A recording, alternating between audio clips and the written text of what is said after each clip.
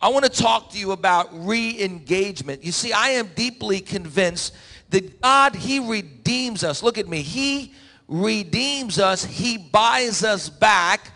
He restores us. We're in this process of recovery in our life. He revives us and He rebuilds us so that we can re-engage once again in a lost and dying world. The purpose of God doing a great work in our life is that we might be a reflection. Everybody say reflection of God's glory. And so I want to talk about re-engaging our neighbors. I want to talk about re-engaging the world. You see, the truth is most people in the church don't realize that God's will is very, very simple. You know, in Matthew chapter 22, Jesus tells us exactly what God's will is for our life. Now, so many people are saying, I want to know what God's will is. I want to know who to marry. I want to know where to work. I want to know where to live. Friends, it's simple. I want to give you a simple formula of finding the will of God in your life. It's found in Matthew chapter 22. Jesus said, love the Lord your God with all your heart, with all your soul, with all your strength, and all your mind, and love your neighbor as yourself. There it is. That's the will of God. You say, how does that fit into my marriage? How does that fit into work? Everything in life revolves around those two commandments. Love God with all your heart, with all your soul, with all your strength, and all your mind. And you know what? When you love God with all your heart, soul, strength, and mind, it's not hard to find His will. When you find Him, you find His will for your life. When you submit and you surrender to the Lordship of Jesus Christ, when you are aligned and centered with the will of God in your life, I promise you He will direct every step that you take in your life. The Bible says if we trust in the Lord with all of our heart and we don't lean on our own understanding, but in all our ways we acknowledge Him, He'll make our path straight. So it's in our pursuit of loving God and loving our neighbor that we find the will of God in our life.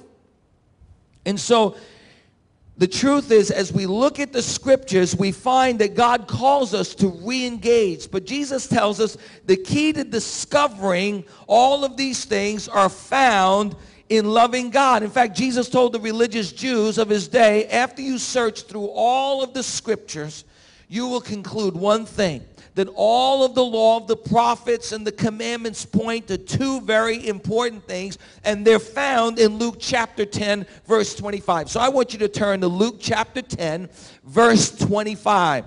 Luke chapter 10, verse 25. This is a story about a person who is willing to engage in His world because he was engaged with God. He was engaged in his relationship with God. The Bible says in Luke chapter 10, verse 25, on one occasion, an expert in the law stood up to test Jesus. Teacher, he asked, what must I do to inherit eternal life? What is written in the law? He replied, how do you read it? And he answered, love the Lord your God with all your heart, with all your soul, with all your mind, all your strength, and love your neighbor as yourself. You have answered correctly, Jesus replied. Do this and you will live. Do this and you'll live in the will of God. Do this and you'll find the will of God. Do this and you will do the will of God in your life. But he wanted to justify himself, so he asked, and who is my neighbor?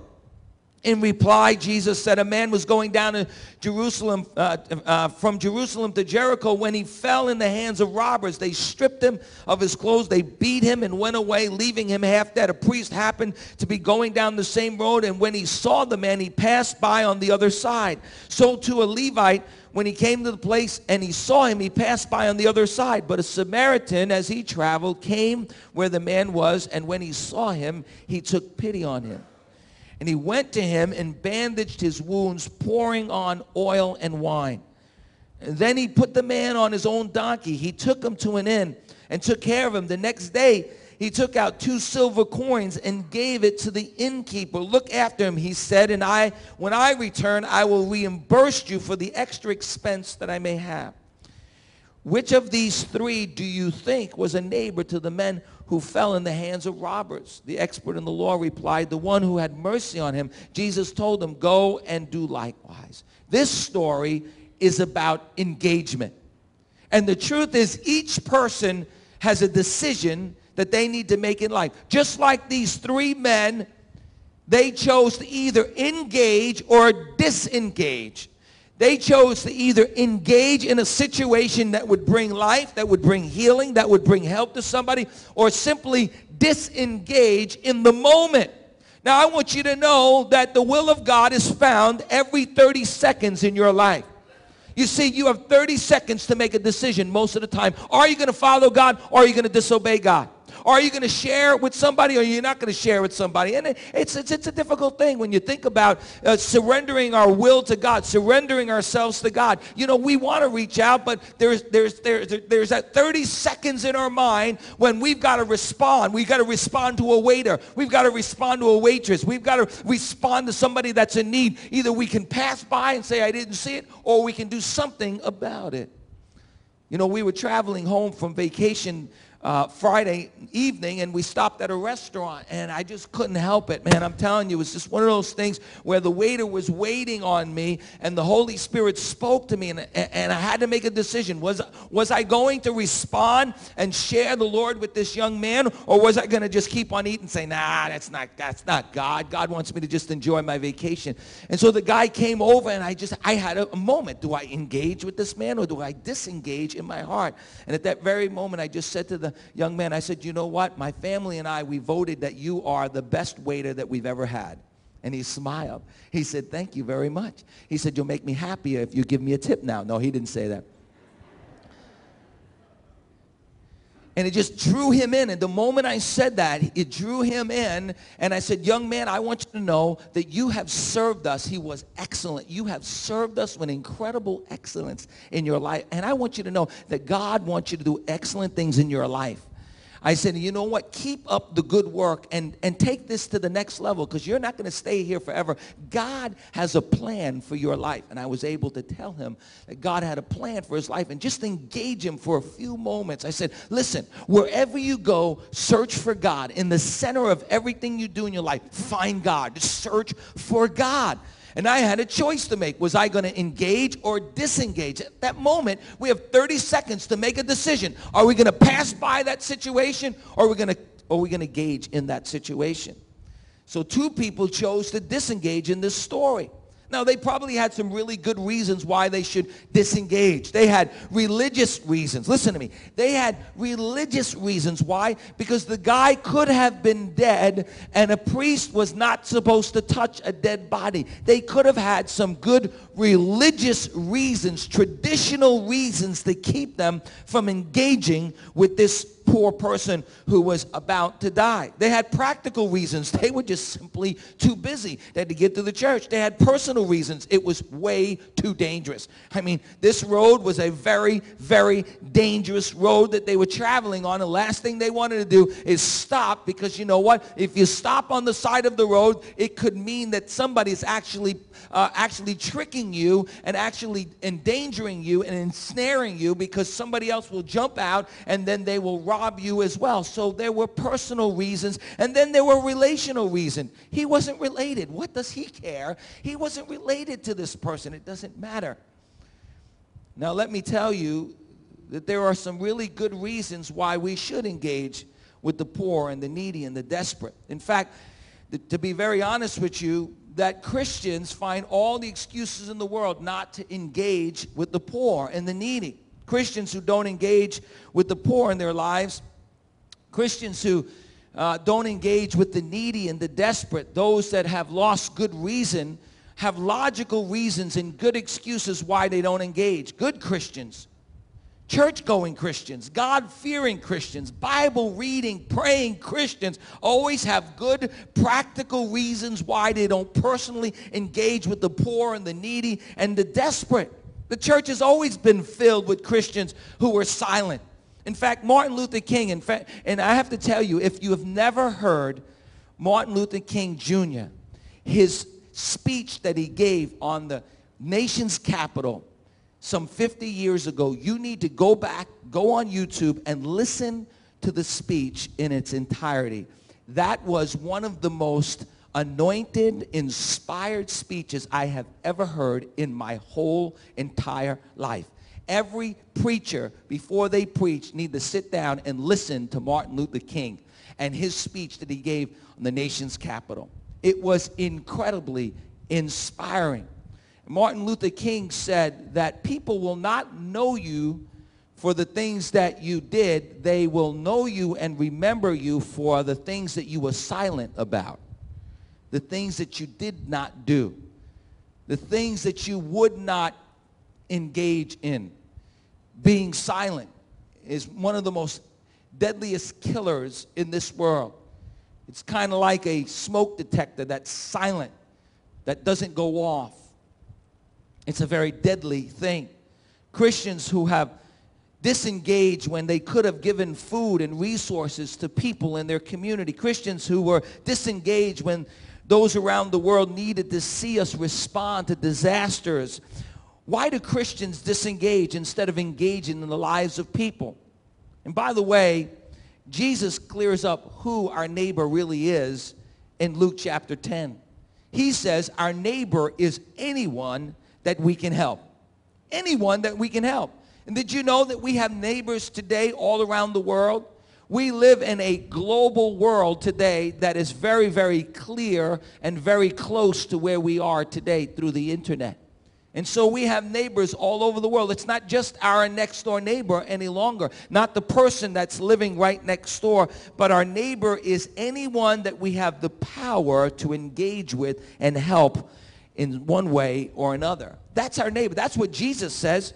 So there are reasons for disengagement. I suppose there are many. We become self-absorbed with our own lives. We become callous to the needs around us. We are afraid of the risk that's involved in engagement. In fact, I believe, though, that the greatest obstacle to community involvement and engagement, reaching out to our neighbors, is found in what I call the disengagement mentality. The disengagement mentality. And friends, one of the most destructive characteristics of a dying church is a disengaged mentality. Churches that don't really reach out and impact their community are bound, listen to me, by a set of thoughts that keep them from really making an impact on their community. You see, Jesus said, when the Holy Spirit comes, you will reach an entire community. And the early Christians, they reached their community. In fact, the Bible says in Acts that they turned upside down their world. In fact, the Bible says that when they came to a certain village, the people of that village said, oh my goodness, there they are. These people who turned the world upside down, they have come to visit our community. Acts chapter 17. But the Jews which believed not, moved with envy, took unto them certain lewd fellows, and baser sword, and gathered a company, and set all the city in an uproar, and assaulted the house of Jason, and sought to bring them out to the people. And when they found them not, they drew Jason and certain brothers unto the rulers of the city, crying, these who have turned the world upside down, they have come here as well. Wow. Can you imagine that? Can you imagine having that kind of reputation, that wherever you go, you turn the world upside down? You know, as Christians, we want our world to be right side up. We don't want to disturb anything. We don't want to offend anyone. We don't want to take any chances. We just want to live this life, die, and go to heaven. So most Christians are satisfied with simply existing in their community, but never changing their community. I will never forget a powerful evangelist who came to visit our church many years ago, and it changed the way I saw this community in Valley Stream. We were going out for lunch after service one Sunday afternoon, and he said to me, he said, Steve, I want you to understand this one thing. You are the pastor of this community. He said, you are the pastor of Valley Stream. You pastor this whole community. You don't just pastor the people that are in your church, but you pastor the community. It changed the whole way that I saw my community. And so mostly every day I will pass by the stores and I will pray for the people in stores. I will visit the people in the stores. I will spend time with the people in the stores. I will talk with them, develop a relationship with them. Why? Because I'm their pastor as well. They don't know it, but I'm their pastor. Why? Because I'm the pastor of Valley Stream. I see a wider radius of what I can affect. And friends, you need to recognize every one of us are ministers. We're servants of the Lord, and we have a job to do, and that is to engage our world on a daily basis. But there is hope, because there are some people that are getting that picture. They understand the power of engaging. They understand that they have to put one foot in front of the other foot, and they have to step out in faith and engage the world. Let me tell you two stories about two young people, very young people, who made a difference in their world. The first story begins in Pakistan. At the age of 4, Iqbal Masih was sold to a carpet store from his father for $12 so that his father could pay for his brother's wedding. Is that sick? Iqbal was forced to work until he could pay off his debt. He earned 1 ruby a day, which was reduced when he made a mistake. Iqbal had no hope of ever leaving the factory. When he ran away after 6 years, he owed 13,000 rubies, about $419 in American dollars. Iqbal was a child slave working in the looms for 12 hours a day. He was physically and verbally abused. He was not well fed, and he was chained to the loom each night. The long bending work hours led to a curvature of his spine, causing him to stop growing. Inhaling the dust in the factory affected his lungs, making breathing very difficult. At age 10, Iqbal escaped the factory and was eventually saved by the Bondage Labor Liberation Force. Iqbal became a member of the group and traveled around Pakistan. The group traveled around Pakistan speaking about the difficulties of the labor laws and how they would change the laws, and he urged children to leave factories and adults to fight for better working conditions. He received invitations to speak in Sweden and the U.S. and other countries. He was awarded with the Reebok Human Rights Youth Award when he was 12 years old. Iqbal's fame earned him death threats from powerful members of the Pakistan carpet industry. And on April 16th, Easter Sunday, 1995, Iqbal was murdered while he was riding his bike. Across the world, in Toronto, Canada, in April of 1995, Craig Kilberger, 12 years old, read the newspaper article, Battle Cry for Labor Laws, Boy Murdered at 12 years old. That sparked a social movement that is thriving even today. The article was about Iqbal Masih. Craig was deeply disturbed by Iqbal's story. He decided to find out more about the child labor laws in Pakistan and around the world. It was more difficult than he anticipated. After being encouraged to pursue his idea of starting a children's group to fight child labor, Craig approached his classmates with the idea. Several of his grade 7 classmates volunteered to help. Free the Children was born. Over the next few months, they gathered as many facts as they could and traveled to other schools in the area to give talks on the problem of labor. Less than a year later, the Free Children organization was born, and Craig traveled to Asia for 7 weeks with a family friend. He wanted to see the problem for himself. He traveled through Bangladesh and India and Pakistan and Thailand and Nepal, observing and talking with children working as slaves in dangerous, tedious jobs. In his book, Free the Children, on page 280, he wrote, "The trip had a profound effect on me, one that changed me forever. I would spread the word about the suffering of all the children I met. I would let the world know that we too are a part of the problem. I would not fail them." You can view a short video of this if you go on YouTube. It's an incredible, incredible story of two young men who decided to do something, to engage in the problem, not to disengage, not to live halfway across the world, but to engage in the problem. Today, Free the Children, listen to me, is the world's largest network of children helping children through education, with more than 1 million youth involved in innovative education and development programs in 45 countries. Is that powerful? One child, 12 years old, decided that it was more important to engage in a problem than to play his video games. And today there are over 1 million teenagers that are connected to making a difference in their world. Let me tell you another story. This story is about Ryan Ulek, who learned of a great need for clean and safe water in developing countries in his first grade class in 1999. With the support of friends, family, and the community, Ryan raised enough money to build a well in Africa.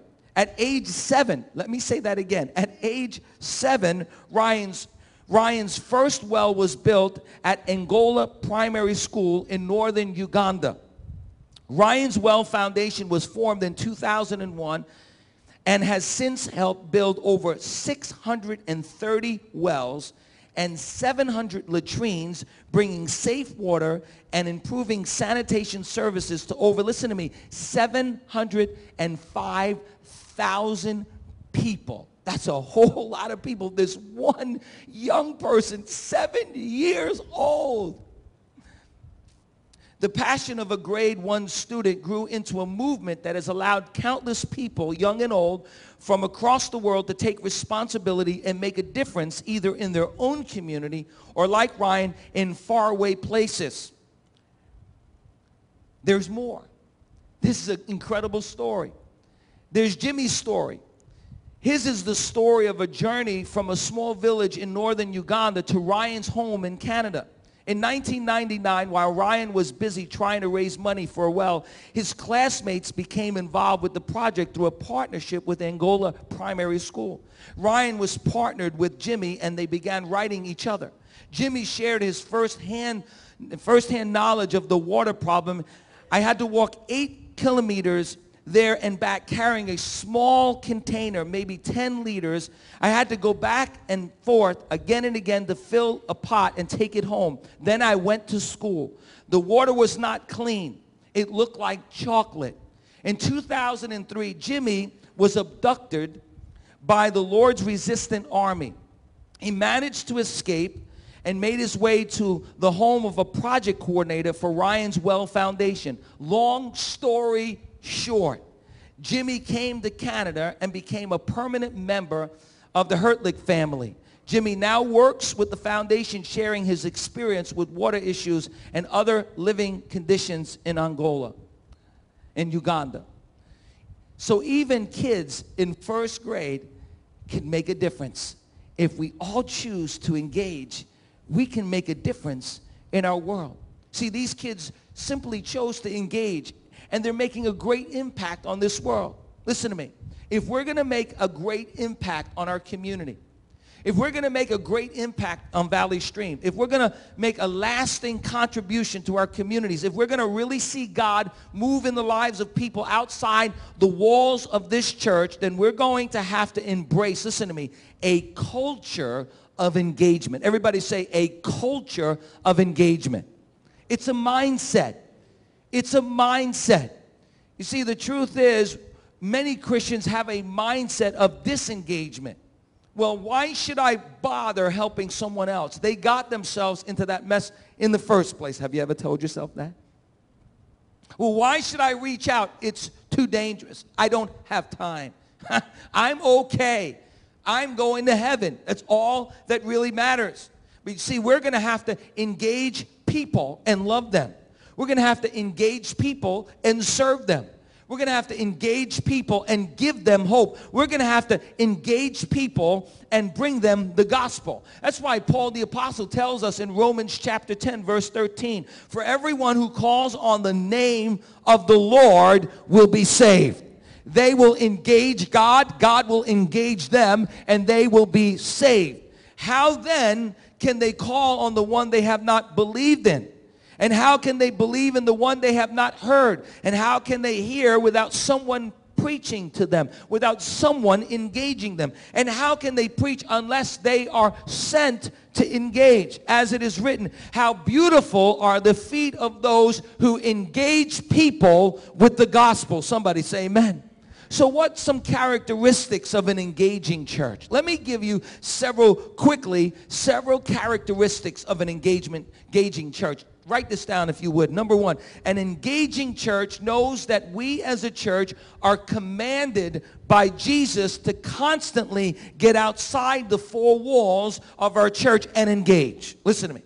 The tendency is to build ministries that keep people confined to the building.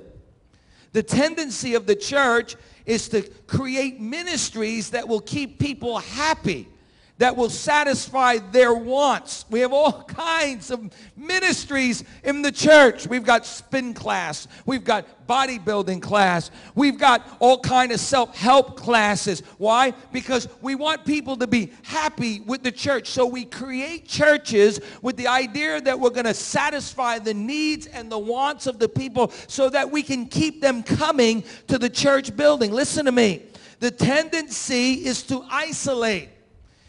It's to be safe in the four walls. We can sing, we can shout, we can listen to sermons, we can even love one another, but that never ever is going to ever change our community. Jesus says to us that we are to go into the highways and byways and engage people.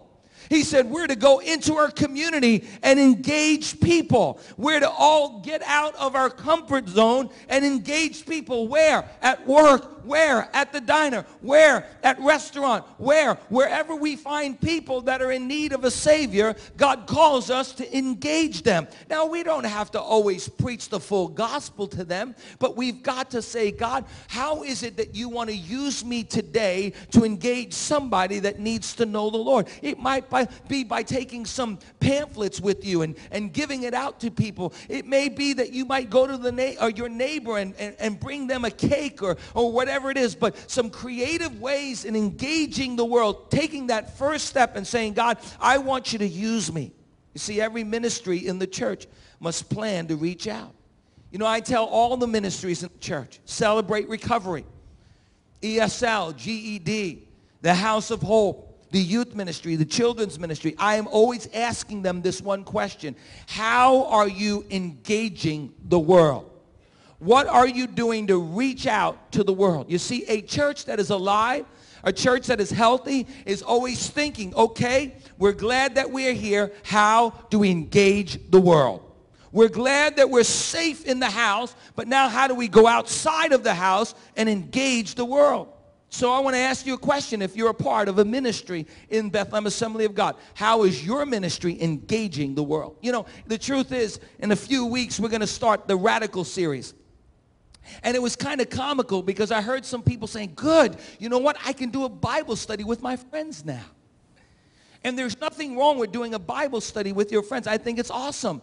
But why not think for one moment, why not, instead of just thinking about us four no more, why not always have an empty chair and say, who can I invite to my small group?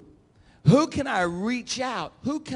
What neighbor can I invite into my home to think about and talk about the claims of Jesus Christ? And so that every time you think about discipleship, every time you think about fellowship, every time you think about church life, it should be, okay, how can we include somebody else in that? How can we engage another family? How can we engage our neighbors? How can we engage somebody to join us in this process of loving God with all of our heart, soul, strength, and mind? So how is your ministry? How is your small group? How are you personally engaging in your community? Now, some of you might need to join the Little League. I'm going to encourage you, join Little League.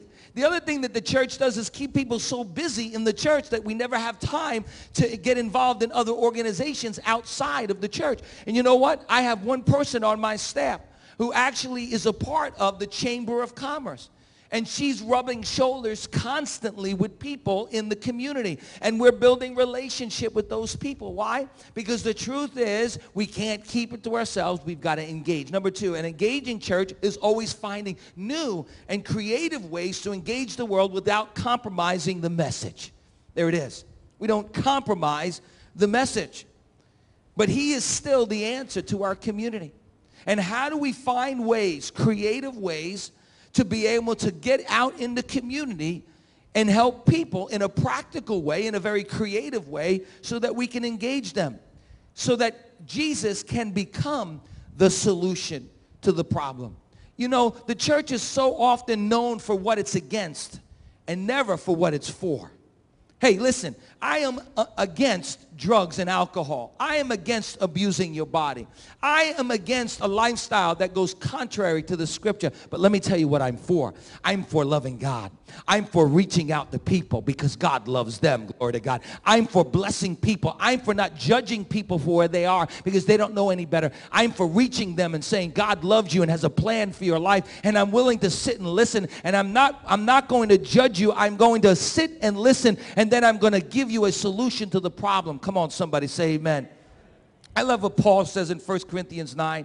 He says, though I am free and belong to no man, I make myself a slave to everyone. Wow.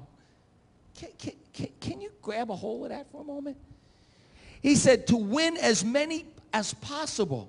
To the Jew, I became like a Jew to win the Jews. To those under the law, I became like one under the law, though I myself am not under the law, so as to win those that are under the law. To those not having the law, I became like one not having the law. Though I am not free from God's law, but am under Christ's law, so as to win those not having the law. To the weak, I became weak. Wow. To win the weak. I have become all things to all men, so that by all possibilities, I might win some. Wow, it's powerful. You know what that's saying? That's saying Paul the Apostle is going to engage. He's going to do whatever he can to engage with people. He's not going to compromise the message. How many of you believe that Paul ever compromised the message? He's never going to compromise the message, but he's going to be creative, meeting people where they're at. And giving them a solution, engaging the world. In other words, Paul was driven by a desire to engage with everyone he could and find new ways to connect them to God. A church that engages in their community finds different ways to meet the needs of their community. It could be by cleaning the park. It could be by a free car wash, a food giveaway, adopting a public school, cleaning people's yards and raking their leaves, water giveaways or kids events, and on and on and on. Hope days in our community. A church that engages their community never stops praying for creative ways to find new ways to meet needs in their community. Number 3, an engaging church is filled with Christians who are deeply convinced that engaging the lost is not an event but a lifestyle. That engaging the lost is not an event that we do once a year. Okay, we're going to have Hope Day, and everyone's going to come out to Hope Day. We've done our obligation and our duty for the year. Now we can go back to not engaging the world. But engaging the lost is a lifestyle. It's not something that we do once a week, but it's something that we do every day of our life. Now, that doesn't always mean that God's going to give you a divine appointment every single day of your life. Let me tell you something, though. I'm pretty convinced that when you begin to pray, it seems that they come every day of your life. If you're open to God and you're open to the gospel and you're unashamed of the gospel, that God will give you all kinds of opportunities that you're missing right now. See, engagement happens all the time, not just at church-sponsored outreaches. It happens everywhere. Number 4, an engaging church loves to serve people. And an engaging church, listen to me, has a mentality of service. How can I serve you? See, we don't have a mentality of take, but we have a mentality of giving. It's not an entitlement mentality, but it's one of servants. And the truth is that I love when people in our church, they say, whatever it takes, Pastor Steve, I'm out there. And man, it's an incredible thing when you see a senior citizen get out there on Hope Day and hand out hot dogs or set up chairs or go and rake somebody's lawn. It's incredible. It inspires me. It blesses my heart when I see young and old getting out saying, you know, we're here to serve you. We at Bethlehem Assembly of God love to serve people. Serving is not a burden. We don't serve people to gain God's approval. We don't serve people to receive God's blessing. We don't serve people out of guilt. We find joy in serving people, and the more we do it, the more we love it. We even anticipate having a great time while we do it. Come on, somebody say amen. I love serving people. I love getting out in the community. Let me tell you something. Watch me on Hope Day. I am going to have a blast. I mean, I am going to smile. I am going to high five every person that I can see. You know, when we did the Convoy of Hope outreach, I had a blast. I high-fived everybody I could. I smiled at everyone. I had a blast. I had fun doing it. Why? Because it's fun when we serve people. It's fun bringing the gospel to people. It is awesome and exciting to be able to see what God can do when a church serves their community. Number 5, an engaging church considers serving others as a sacred privilege. It's not just fun, but it's the most sacred privilege we can have on the face of this earth. I get to serve the King. I get to be an ambassador of the King.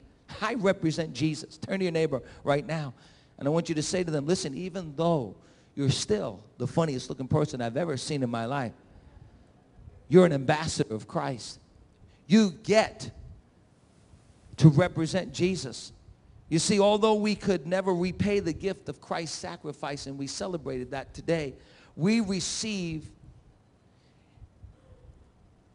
the greatest privilege and joy by serving and representing him. Number 6, an engaging church is deeply convinced that our lives are not our own, that we're bought with a price, and our lives are not our own.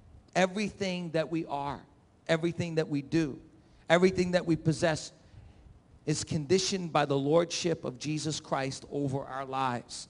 This is not a question of convenience. This is a question of lordship. Jesus told me to do it. Whether I'm having fun or not, Jesus told me that my job is to go into all the world and engage the lost with the gospel. And you see, I'm not my own. You see, the problem with today's gospel in America is we believe that Jesus has come into our life to make our life better. Jesus came into our life to be Lord and Savior. Come on, somebody. And we're bought with a price. We're not our own. He's our Lord and Savior, our Master. And if he tells us to do it, we follow his command. This is not a question of convenience or desire. It's a question of lordship. Number 7, an engaging church recognizes that engagement is an invitation to participate in the kingdom of God. I love that. That we have been given an invitation to participate in the kingdom of God. Number 8, an engaging church is fueled by the fact that whenever we fight against darkness, listen to me, whenever we fight against darkness and brokenness, we fight for God. We fight with and for God. Listen to me, darkness shows up in this world in 1,000 different ways. Family failures, financial despair, emotional imbalance, and the grief of life is all around us. And the mission of the church in the world is not just to get people to accept Jesus in order to gain forgiveness and preparation for their death. Rather, the church exists to embody the God who works to restore and heal a broken creation. Let me say that again. That's powerful. The truth is, the mission of the church in this world is not just to get people to accept Jesus in order for them to gain forgiveness or prepare them for death, but rather the church exists to embody the God who works to restore and heal a broken creation. Number 9, an engaging church releases everyone to serve. And number 10, an engaging church does not judge people for where they're at. It meets people so it can bring them to the Savior. And lastly, an engaging church sees pain and suffering as an opportunity to show the love of God. An engaging church never misses opportunities to be the hand of God. Let me read it once again as we close this morning. In reply, Jesus said, a man was going down from Jerusalem to Jericho when he fell into the hands of robbers. They stripped him of his clothes, and they beat him and went away, leaving him half dead.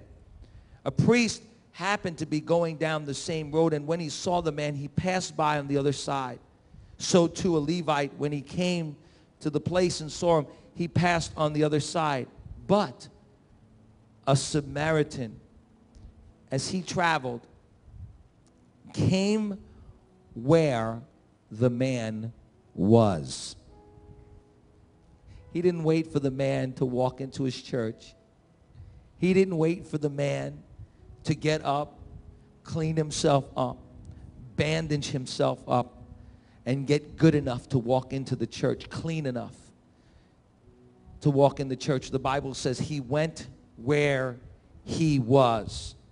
And when he saw him, he took pity on him. Friend, when's the last time God touched your heart? When's the last time you allowed God to give you a compassion in your heart, that you would take pity on the lost, those that are dying and going to hell without Christ? And when he saw him, he went to him and he bandaged his wounds, pouring in oil and wine. You see, engaging the lost will cost us something. He brought healing. He brought physical healing. He took his own oil and his own wine and he poured it into this man's body. Then he put this man on his donkey. It's not always easy and it's not always fun. But he put this man on his back and he traveled and he came to an inn and he said, whatever this man uses, I'll pay for it when I come back from my journey. It will cost us something. But the question is, who will you be in this story? Who will you be in this story? Will you be the religious person who found every excuse to disengage? Will you be the church-going person who finds no passion and no need to engage in the world? Or will you be the person who engages, takes a step out? Who knows? There may be a little girl or a little boy or a teenager who will make a great impact on this world, like Iqbal Masih, like Greg, who at the age of 7 decided, I'm going to make a difference. And today, over 709 million people have clean drinking water because he decided to engage. Let's pray. Lord, nice sermon. Lord, packaged pretty good. But Lord, it's not about nice sermons packaged in a nice story. It's about people who get out of themselves, recognizing that it's an honor and a privilege to serve the King. And so, Lord, I pray, God, for every person in this room. Maybe today, right now, you say, Pastor Steve, I'm not sure that if I died, I'd go to heaven, and I need Jesus to come into my life, be my Savior, my Lord. I want Jesus to forgive me of my sin. If that's you today, why don't you just raise your hand and say, Pastor, would you pray for me today? I'm not sure if I died, I'd go to heaven. And I need Jesus to come into my life. I just, raise your hand. I want to pray for you today. Say, yeah, Pastor, pray for me. That's me. That's me. Well, that means that every person in this room is a believer. So our job at the end of this incredible series of messages about the power of is that now we have decided to re-engage and do something about all that God has done in our life. Lord, help us to engage. I want you all to stand to your feet.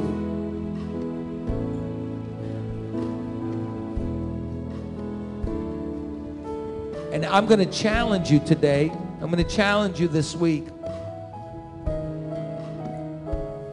We've got 1 week left before we engage the community. We got 1 more week left, folks, before we do the largest outreach that we've ever done in Valley Stream, expecting thousands to come. We handed out and gave out and sent out to homes approximately 20,000 invitations for Hope Day. And when people come on Hope Day, we're going to engage them. We're going to give them groceries. We're going to give them shoes. We're going to take care of their children. Their children are going to have a blast at Hope Day. We're going to have a concert. We're going to have free food that we're going to cook for them and serve them hot dogs. We're going to have a medical tent. We are going to engage Valley Stream like we've never engaged Valley Stream before. Listen, we can preach sermons all we want, but we've got to do something about it. When we say we're going to do it, we're going to do it. Amen? So we need to pray. We need to pray for Hope Day. So here's what I'm going to ask you to do. We need to have a prayer meeting for the next 15 minutes and pray for Hope Day. I want you guys to pray for good weather. I want you to pray for people to respond and come. I want you to pray for people when they come to Hope Day that they'll give their lives to the Lord at the altar call during Hope Day. We're going to do it a little different than what we do at Hope, Convoy of Hope. We're going to actually have an altar call where we're going to call people to come forward to give their lives to Jesus and a lot of different things. We're going to have a prayer tent, all kinds of things. Pray for your neighbors and your friends that you can invite them to come out to Hope Day. It's not just for the poor and the needy. It's for anyone who needs the gospel. How many of you know somebody who's got a poor spirit who needs the gospel? And they're going to be able to come and hear and see a drama presentation and hear the good things about what God is doing and can do in their life. And after you're done today praying, we're going to come to the altar. We're just going to pray for Hope Day. I want you to gather. In fact, I want you to gather around me. We're going to pray. We're going to have a prayer meeting for Hope Day. And when you're going out, somebody's going to hand you a card. Maybe you've done it last week already. We're going to give you one more opportunity if you didn't do it. They're going to give you a card, an invite card. I want you to take that card, and I want you to begin to pray for the person that you're going to invite to the largest outreach we've ever had in Valley Stream. All right, let's just gather as a church right now. Come and pray for Hope Day. Come on, let's get out of our seat and pray for Hope Day right now. Let's just pray. I'm going to invite you to come right now and just pray for Hope Day today.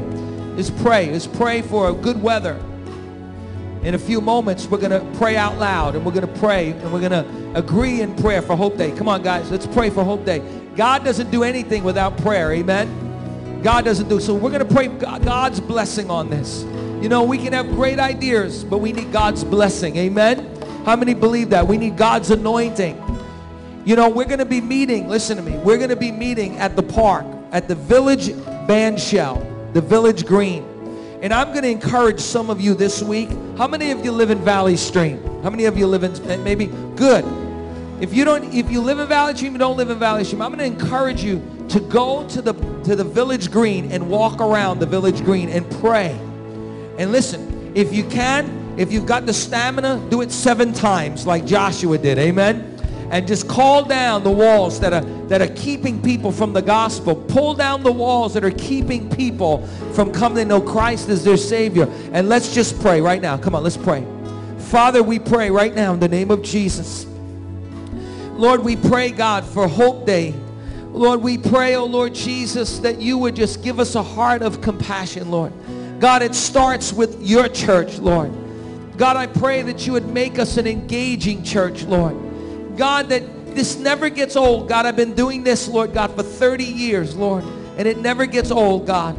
Lord, every time, Lord God, we have another opportunity to engage our community. It never gets old, God. I'm so excited. I can't wait, Lord, for Hope Day, God. I can't wait to see the hundreds of people that are going to come, Father. Lord, I can't wait to see the altars, oh God. I can't wait, Lord God, to see somebody handing somebody a hot dog, Lord. God, somebody giving somebody a hug, God, a smile, Lord. I can't wait to see that single mom, Lord, come, Lord God, and we give her food, Lord God, and shoes for her children, Lord God. I can't wait to see that little kid, Lord God, with that bicycle that he won, Lord God, in the name of Jesus, Lord God. I can't wait, Lord God, to see all the great things that you're going to do next Sunday, Lord God. Father, we pray right now, God, that you would just give us an engaging heart, God. Lord, I pray that you would give us a heart of evangelism, Lord God, that we would still believe that Jesus is the answer for the world. Lord, it doesn't matter what the atheists say, Lord. It doesn't matter what the non-Christian says, God. We know that the church is the answer to our community, God. And Lord, if the church left the community, Lord God, we would rape the community of the very best, Lord God. We would be taken out of the community, the salt and the light. Lord God, we would take out of the world, oh God, the preservative, Father God. Lord, we ask, oh God, that you would give us a heart of compassion, God, in the name of Jesus, Lord. God, that we would reach out, Lord, and even if one person, God, comes into your kingdom, Lord, God, all of heaven rejoices, Lord God. Father, we pray for good weather next week, God. Father, we pray, God, that you would just, God, give us sun, Lord God. Shower us with the sun, Lord God. Father, I pray, God, that you would give us, oh God, a beautiful day, Father, to be able to get out, Lord God. I pray, God, that you would give us workers and laborers, Lord. You said, Lord, pray for the laborers, oh God, to go out into the harvest field, God. For the harvest is ready, Lord God, and the fields are white unto harvest, oh God. But God, Lord, we need workers, oh God. So we pray, God, that you would touch every heart today, God. Lord, that you would use us, God. Lord, even if we're a senior, Lord, or a little child, Lord God, every one of us, God, we release them, Lord God, into the harvest, God. Father, we pray, God, for those that we would invite, Lord God. Lord, we pray, Lord Jesus, for our neighbors, Lord. God, for our relatives, Lord, for our friends, Lord God. Lord, some of them don't need shoes, Lord. Some of them don't need food, Father. But every one of them need the bread of life, God. Every one of them need Jesus. Every one of them need a Savior, Lord God. And Lord, let them see, Lord, this is what the church does, God. Lord, everybody knows what the church is against, Lord. But nobody knows what the church is for. God, we're for loving people, God. We're for reaching people, God. We're for serving people, Lord God. We're for giving to people, Lord God. Oh, Father, touch our hearts, Lord. Fill us with the Holy Ghost today, God, and send us from this place, Lord Jesus. Hallelujah, Lord God. Thank you, Jesus. And Lord, we pray, God, Lord, for the lost and our loved ones, Lord, that even today you would begin to speak to their hearts, God. Lord, we pray, God, that as we fast, oh God, this week, Lord, God, as we pray this week, Lord, for this outreach, Lord, Father, we pray, God, that there would be many people, Lord, in our church, Lord, that would go over to the village green, Lord God, and walk around the village green during the week, Lord God, praying and fasting, Lord, for this community, for Valley Stream, Lord God. Oh God, many of us don't live in this community, Lord, but you sent us to this community, Lord. God, there's a reason why we're here, Father. So we pray, God, we pray for the leadership, the mayor, Father, God, for every person in this community, God, that you would do a work, God. You sent us here to be a light, Father. And God, we thank you, Lord, for the work that you're going to do, God. Lord, we ask for your grace, Lord. We ask for your grace, Lord. We ask for your strength, Lord, this week, Lord. We know, Lord, the enemy's going to come against us this week, Lord. But greater is he that is in us than he that is in the world, God. And Lord, there's no weapon that is formed against us that will prosper, God. And you have given us the keys of the kingdom, Lord. And the gates of hell will not prevail against the church, Lord. Hallelujah. Hallelujah, Lord Jesus. Thank you, Jesus. Hallelujah. Come on, let's just thank him. Let's thank him. Say thank you, Lord. Come on, say thank you for a great outreach, Lord. Come on, say thank you for souls. Come on, say thank you, Lord. Thank you for the provision, Lord, the resources, oh God. Hallelujah. Hallelujah. Hallelujah, Lord. Hallelujah, Lord. Thank you, Jesus. Thank you, Lord. Thank you, Lord. In the name of Jesus, I pray. Amen. Now listen, the Bible says, we're gonna sing that song, Oh Happy Day. The Bible says that when one person comes into the kingdom, one person, that's how important it is. One person comes into the kingdom, all of heaven rejoices. Amen? So we're going to rejoice on our way out because we're going to believe God's going to do a great work. How many of you believe that God's going to do a great work at Hope Day? How many are with us? How many of you are engaged in the outreach? You're engaged in the process. Amen? Now listen, next week, we're going to have a beautiful t-shirt for you that says hope on it. That's all it says, hope on it. so you can wear it other times. And on the back, there's going to be the website of our church. It's going to say Hope. And we're going to have a t-shirt for you. We got, listen, there's like 1,500 people here, but we got 400 t-shirts. So you better come early to get your t-shirt. Amen? Now I want to tell you that you can help us. Here's how you can help us. You can donate $10 for the t-shirt. If you donate $10 for the t-shirt, 4 of those dollars go back into feeding the poor and the needy. How many believe that's a pretty good deal? Amen? That's a pretty good deal. So come next week. Make sure that you come early. Now, the good thing about being in the first service is you can get a t-shirt. We don't know about the second and the third, right? So let's go out, sing that song, Oh Happy Day. How many of you are happy in this place? Know God's going to do a great job. Amen. Hallelujah. Yeah. Come on. Come on, Chris. Oh, happy day. Happy day. Wash my sin away. Oh, happy day. Happy day. I'll never be the same.